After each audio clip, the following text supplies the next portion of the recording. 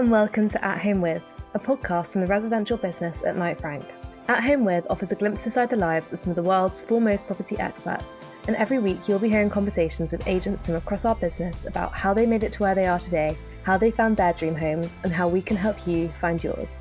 I'm your host, journalist and social media executive at Knight Frank, Rebecca Hills. Today I'm joined by Paddy Dring, our global head of prime sales. Paddy and I will be chatting about the highs and lows of his career, his most exciting property sales, and what it really takes to make it in the world of real estate.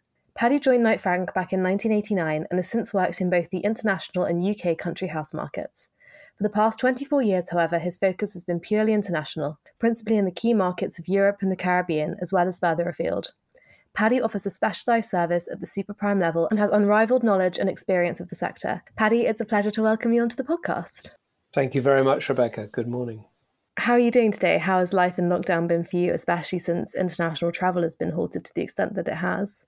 Well, it's been an extraordinary transition. I mean, I sit here in my home just west of London. The sun is shining and I have already had three calls this morning with different parts of our global network, all of whom are experiencing very different levels of activity as we emerge from lockdown. So yes, it's challenging times, but very rewarding in many ways.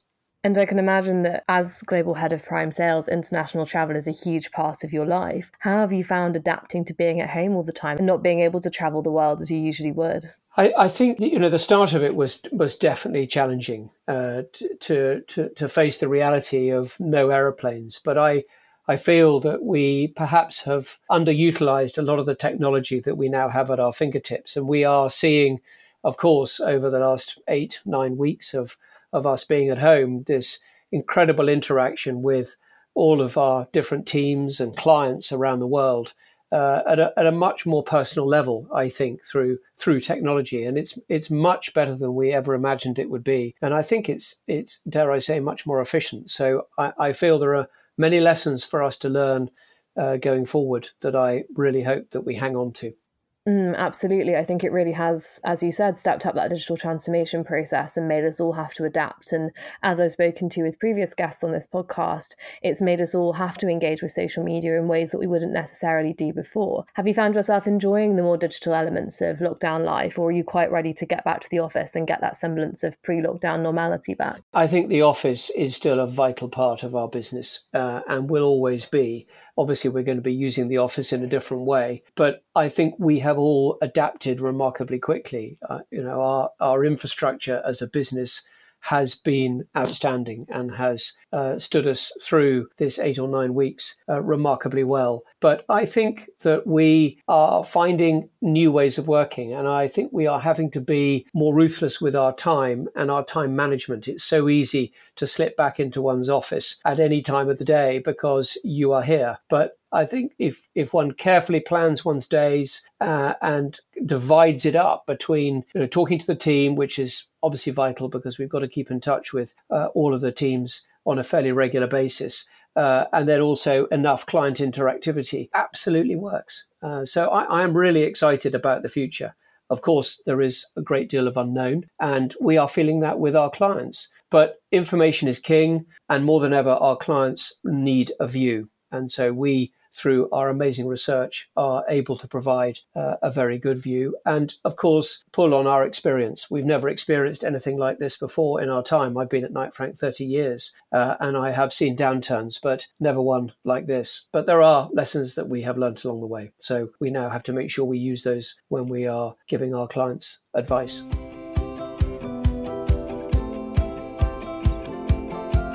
And from the future, I'd like to take us back to the past. So would you mind telling us a little bit more about what it was that made you decide to pursue a career in property? Yes, it's fascinating. I spent the first 16 years of my life thinking I was going to go into the Royal Navy. My father was in the Navy for 35 years of his life, but I had two elder brothers and they had moved towards property. And I saw that actually it was a profession that I really loved. I trained in land management. I've always been country orientated, and then ended up through work experience being offered a job at Knight Frank. And then from there was offered a job to work in London in the country house sales department, not what I initially anticipated. And very quickly I became hooked on the world of real estate and agency. And I had always loved buying and selling it through my teens, various things. And then, of course, seeing the very best in action in London definitely made me want to do more. So it was unexpected in some ways, but I trained in the right profession, and that has definitely held me through with my qualifications. And when you first started out, what was it that you found the most exciting? What in particular gave you the bug for property? I think it was the unpredictability or unpredictable nature of the business we're in. You never know from one day to another who is going to ring. We have buyers coming from every part of the world. And obviously, when I started those years ago, there perhaps wasn't quite the global landscape that we have now. So we really do have that unknown of buyers coming from everywhere, which is incredibly exciting. Dealing with some of the most incredible properties around the world, I think I could see was always going to be exciting. And that opportunity to travel, Knight Frank back then was a smaller global business, but it did have that global dimension, and it had that advantage over some of its competitors. And within 2 years, I had the offer, an opportunity to work in Spain. And that, again, was absolutely not what I expected. But I grabbed it with open arms, and I have never looked back. It's amazing that you had that opportunity to work with our Spanish offices. Was that moving directly to Spain or working from the UK and managing those offices from here? It was in 1991 and the market was in a terrible state. And we had opened an office a year previously. The timing was incredibly unfortunate for us. And I was sent down there, obviously, as a graduate, effectively, maybe 2 months, maybe 6 months, they said. And I said, whatever would be absolutely fine by me. And I ended up being down there for 6 months, from May through to October. So I saw a complete season and watched a market emerging from a backdrop of no deals. So one really had to be creative. And it was, for me, a blank sheet of paper. I just had to do anything I could to create deals. And that, I'm pleased to say, I began to do. And then we got the business back on its feet, and I came back to London to work in our country house team. And then within 6 months, I had been asked to get involved in the south of France, where we were beginning to do business. And then we started the international department with myself, a little time of my boss then, Christopher Cornell, and half a secretary. And now it is a team with absolute force, more than 20 people working in central London, a network of more than 50 different associates around Europe, and then much further beyond. As you well know, we're 500 offices in 60 territories and 19,000 people around the world, both residential and commercial. So it is a remarkable business that we have. And how did you find almost being thrown in the deep end in Spain and having the responsibility to get that office back on track? Was it overwhelming at points, or did you take to it quite well? It was overwhelming to start with, I suppose, because it was a completely new territory for me. I'd never been to Marbella, but we were coming from a very low base. So I had very few fears. And I suppose the excitement of anything that I could do would hopefully be positive, and certainly couldn't be any worse. So I just saw it as a massive opportunity for me, and made some amazing contacts and connections with clients, some of whom I have maintained right until this day, 30 years later. And do you think it's important in those early years to throw yourself into any experience and opportunity that comes your way, even if it does seem intimidating or overwhelming and you've not experienced it before? Absolutely. I always say to young people joining our business, please always be as open-minded as you can to any opportunity that comes your way in your early career, because the opportunities now are far greater in our business than they've ever been. And you never know where the journey is going to take you. So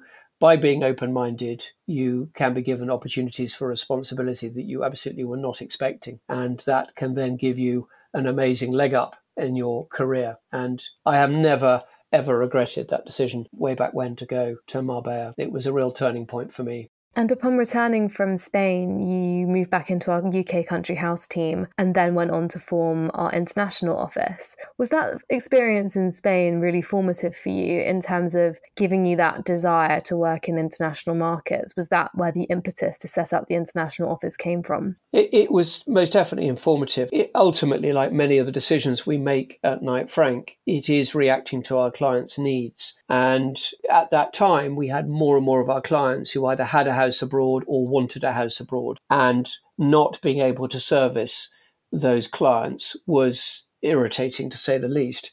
So we had to do something about it, and that was that was the net result, that we set up the international department. At the time, more than 60% of our buyers came from the UK, because the UK, the British, were great buyers of overseas properties going back to the 60s, both in the south of France, in Tuscany, in the south of Spain. They were all, popular with the British. And as we got into those markets, we could see that we were able to pick up many other nationalities who either had property in the UK or other parts of our network, or wanted advice in those markets. So it very quickly became a dual flow of clients going in both directions. And it was also incredibly important for our brand. We had a global brand, but we needed to make sure we had people on the ground and business on the ground, not just dots on a map. And now we live in such a globalised world that it seems almost second nature to have an international department within a company such as Knight Frank. But in those early years, what sort of teething problems did you have? What was it like working across so many different markets and navigating new terrain for the company? I think understanding the legal system in a country is always a bit of a challenge. It certainly was back then, and having the available advice, the correct advice on a very professional level. Tax has always been a challenge for people to really understand the tax consequences of buying and selling abroad and owning abroad, and obviously every country has a different approach to that. And indeed, tax has been used to control investment flows, as we have seen from our wealth report, increasingly, as they have not wished overseas investment to cloud and negatively affect, to too great an effect, their domestic markets. So I think it's legal, I think it's tax, and I think it's access. There are far more flights every day to the different locations where we operate than there ever were, and it's far more affordable. And I suppose when you're considering a career in international property, the first thing that comes to mind isn't necessarily going to be those legalistic and tax-based implications of working in different markets. And to that point, what advice would you give to somebody who's seen your career trajectory and wants to get into working in international property, loves the idea of the travelling and the working on exceptional properties across the world? What advice would you give to somebody who's considering that career path?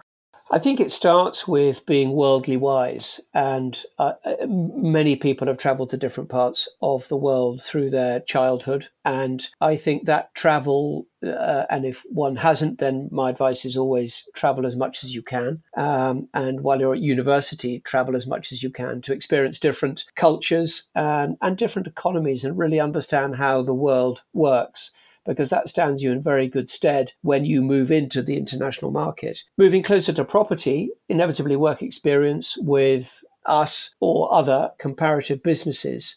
It doesn't always have to be property, actually, when you're gaining experience. I mean, we, for example, at the moment are looking at the world of hospitality, because much of our business is founded on incredible customer service.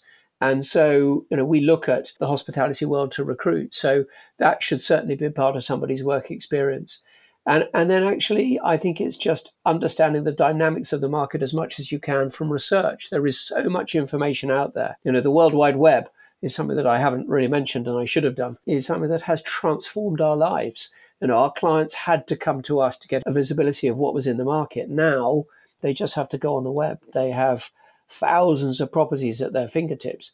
It may be difficult for them to navigate through it. So look, somebody wanting to get into the industry, travel, experience different cultures, get good work experience, and try and do, I think I would say, a relatively relevant degree. It's not essential, but it's helpful. And then depending on which aspect of property you want to get into, then consider either doing a property degree or doing a master's after your property degree, because being qualified is an advantage, but it's not an essential. And do you think having language skills is important for working in international property? Would you say it's vital, or do you think you can get by without those skills? Yes, you're absolutely right. Thank you, Rebecca. I missed one of the most important elements of our recruitment now, is that we do, of course, favour people with languages. I always say don't stop applying to us just because you don't have a language, because we do have the capability on the ground in each country. But it's definitely improves your chances of doing business by being able to speak the language. We talk a lot on this podcast about the value of mentoring and the importance that having somebody to look out for you and give you advice throughout your career is vital to being successful. Is there anybody that particularly sticks out in your mind that's really helped you in your professional journey? I'm very lucky to have had some excellent mentors along the way. The first person really who I worked with in the international business was a man called Christopher Cornell, and he ran the residential division at Knight Frank, but he also started the European, or helped to start the European business and network. And I worked very closely with him when we started the international department and built the initial European network, which was in France, Italy, Portugal and Spain. And then after Christopher, Patrick Ramsey, who also ran the residential division, but had a great passion for our international business and really helped to develop our international network and put it on a very different level. From a proper global perspective. And, the birth of the Wealth Report 14 years ago was a big part of helping that to happen, to join the dots of our already, growing international business. And then more recently, I've worked very closely with Andrew Hay, who's just retired, and he took over the residential division from Patrick, but equally had a very strong and firm eye on the global residential business. And it's amazing that you've had those mentors throughout your career to help guide you in the right direction and make sure that you're fulfilling your potential in that regard. And you touched there a little bit on the Wealth Report, which for those who don't know is an annual publication we produce. For anyone who hasn't heard of the Wealth Report before, would you mind telling us a little bit more about it and why it's so valuable to Knight Frank? So it tracks investment flows of the wealthy around the world. And within it, we focus on, obviously, the performance of the top 100 markets. We think it's incredibly important for clients to be able to see how their assets, their property assets in different parts of the world, wherever they are performing. Those who have stock portfolios will get a report every quarter, if not more regularly sometimes. With property, that hasn't historically always been the case. So the Wealth Report is a fantastic publication that enables us to communicate with our clients. So we use it obviously for keeping in touch with our clients, informing them what the markets are doing. We're looking at trends in wealth. We're looking at the growth of wealth around the world, but we're also looking at the touch points and sensitive parts of it, philanthropy and trends of how the wealthy are behaving, and also with our luxury index. What else are they investing in, and how are those asset classes performing against property, whether it be wine, fine art, vintage cars, whatever. And do you think it's important for anyone working in the property industry, not just those working in the international and prime and super prime markets, to have that in-depth market knowledge, be able to see comparative assets and understand asset classes in the way that the Wealth Report sets out? Do you think that having that knowledge is vital for making you stand out against competitors? I absolutely do. Information is king, and our clients need to feel that their agents, their advisors are well informed and absolutely can advise them from a local, national and global perspective. They're not expecting their London agent or their agent in the south of France to know in great detail, but they are expecting them to have an understanding of how the global markets are working, and not only how markets have performed historically, but actually what their views are on the future. I think increasingly, particularly given the situation we are in today, incredibly challenging. But what are our views? Clients want to know. They have to make decisions, and they can only do that with our view and our research to back it up. And going into your current roles as chairman of the private office and global head of prime sales, how do you incorporate that expertise and that knowledge into what you're doing now? And how does it differ from what you were doing as head of international prior to this? My role running the international department still had a focus on the top end of the market. And we saw, of course, over time, with the investment flows and the creation of wealth around the world, that we were encountering more and more high net worth individuals. And it was important for us to really work out how we could give them a better service and at the same time connect our network more effectively. We would have a client who would want to buy in London. We would look after them. That agent looking after them would give them a fantastic service, but perhaps not always ask the question, how else Can I help you? And we then would find that perhaps they'd gone and bought something in another country without our knowledge, and yet we had an office there.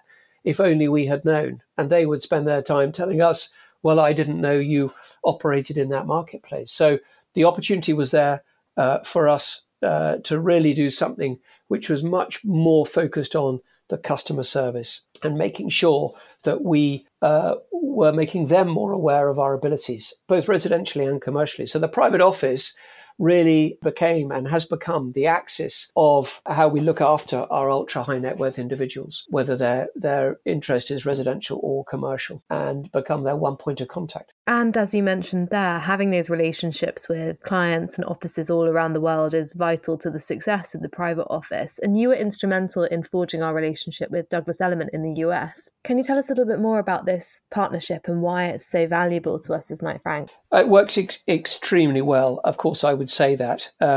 Douglas Elliman are very similar business to us in so much as it is led by a remarkable man, Howard Lorber, who is very much involved in the business day to day. They have 7,000 agents in 120 offices, and they cover the main markets of the States. And for us, the States was an Achilles heel. We had been involved in the States. We had a commercial partner. We did not have residential ability. And we had begun to see more American clients coming into other parts of our network. And we had also seen an increase, yet again, of our clients wanting to acquire and invest in the States. So we had to do something about it. And 8 years ago, we went back to Douglas Elliman, having actually worked with them in the 1980s. Residentially, Douglas Elliman are covering those main markets, New York, Hamptons, Long Island, down into Florida, Miami, Palm Beach, and then over onto the West Coast, LA, and then now more recently into Colorado and also Texas.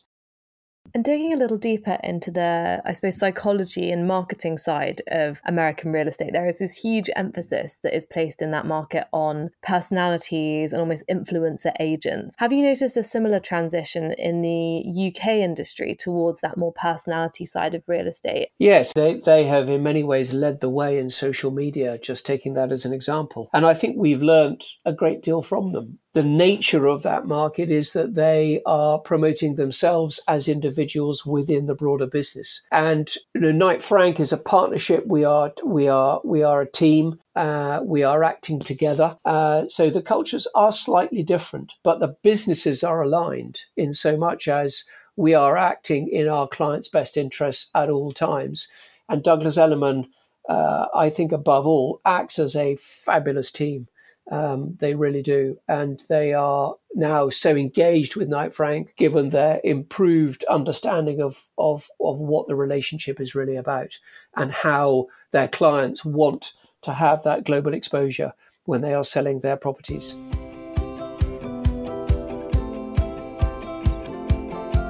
And to bring things back to the property, over your 30-year career spanning all over the world, is there any particular story or memory of a property that really stands out in your mind? I am asked this question frequently, and I don't have an absolute favourite because I see so many advantages in every location we work, and I love them all dearly, and I enjoy visiting them all, because they all offer different experiences. I suppose inevitably some of your best memories are related to properties.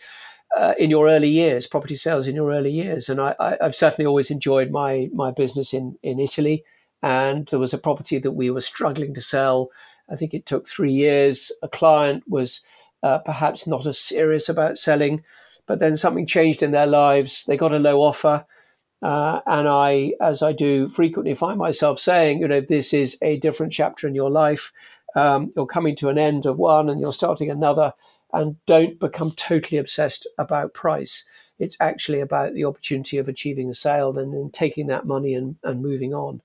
And that client at the time took quite a bit of persuading, but within weeks had rung me and said, Paddy, you gave us such good advice and I really appreciated it. We needed to be told, and credited me with the fact that I had given them what they certainly saw as professional best advice. And the thread I'm picking up there in what you're saying is that of being a trusted advisor, especially working in prime and super prime markets. Do you think that trust is vital and imperative to being successful? I think it's the start point for a client. I think when you meet a client, they look at you and they assess in their minds, can we get on together? But actually, is there going to be trust between us? And I have always felt that trust is the most important issue. And so when one is building relationships with clients, you are actually doing it through trust, in my view.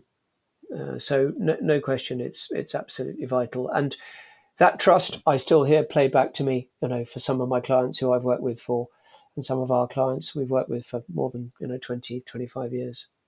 And as somebody with such an illustrious and far-reaching career in property, how do you go about developing such trusted relationships? How have you learnt that over time? I think it can be the simple things to start with that are the most important. And I think very often listening to a client and understanding them and their needs, and then showing them that you have understood and you have listened. It sounds so basic, but my goodness, it is so important, because in doing so, you create good connectivity with them if you can do that at the outset.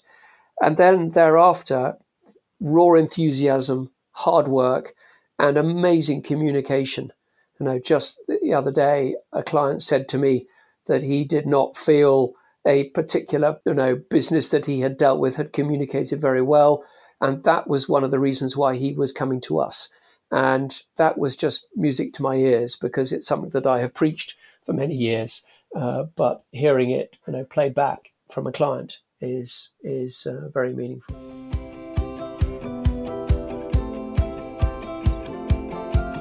And this podcast is called At Home With, so I always like to be a little bit nosy and find out what it was that made you fall in love with your home. So what was it that made you decide to choose the home that you're living in now? Rebecca, we live about an hour west of London in North Hampshire. We've been here for about 13 years, and like many of our clients, the motivating factor to change was schooling. We had and have a daughter of 8 and a son of 5, and at that time they were ready to change school. We found a school, luckily. Not easy to find a school that you can get into at short notice, and so we had to find a house very quickly which was close by. Of course, it had to be commutable to London. I sound just like my clients. And it had to be in easy access of the airports with my travel. We found a house that needed a lot of work, which was great because we love doing projects. We'd done a project in London. My wife has far more patience than I do in such projects. And she has a very good eye and a good eye for interiors. And, over 13 years, we made quite a lot of changes and, have created what we, feel is a lovely family home where we're very happy to be for another decade or more. Our children now, 21 and 18, final year of university and no A-levels this year. So it's been quite an extraordinary experience for us being at home. But luckily, our home is well set for it. So it's been a real pleasure to spend more time at home. And my wife keeps reminding me that perhaps I'll learn something from this. Hopefully, of course, I will. And have you got a favourite area of your home? Is there a particular point that you love going to more than any others? I suppose, especially since we've all been in lockdown, has there been a place that you've been gravitating to the most? My wife jokes that my favourite part of it is my workshop. It's the one place that she's not allowed anywhere near, and she's fantastically good at decluttering. I'm a little bit of a hoarder, not very good at throwing things away. They might always come in handy, but she's had a great influence on me in improving that bad habit. But my workshop's my workshop, and she's not allowed anywhere near that. And in my workshop, of course, we've got lots of things, toys for the garden, and we've got 3 acres, and I spend my time outside. I love being in the garden, pottering about, as she calls it. Of course, I'm doing hard gardening in my mind. We live on the edge of the downs, so biking, running, and we don't live so far from the coast. So we've both have a passion for boating, always have had. I think my father was in the Navy, so I was always close to the sea. And luckily, my wife spent her summers down in Salcombe in Devon, where we still go today, and our children have an equal passion for it. So for us, it's outside life that's important, an important tonic.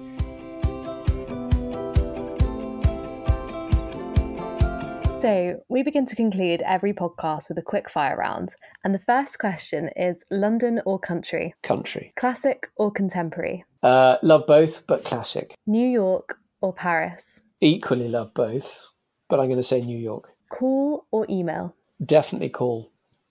It's so important to pick up the phone. Office or working from home? Office still is important. Tea or coffee? Tea. Swimming pool or tennis court? Swimming pool. Walk or run? Walk. Cannes or Saint-Tropez? Saint-Tropez. And finally, US or the UK? UK. Fantastic. I think that's the quickest quickfire round we've done so far. And so to wrap up the podcast, the one question we ask everybody who comes on is, what does connecting people and property perfectly mean to you? 3 words: enduring client relationships. Paddy, thank you so much. Thank you very much, Rebecca. Thanks so much for listening to this episode of At Home With. If you enjoyed this episode, please make sure to subscribe on Apple Podcasts, Spotify, Acast, or wherever you get your podcasts. We'd also love it if you shared this episode on social media, and please check out the show notes for more information. I'll be back next Wednesday with another exciting episode.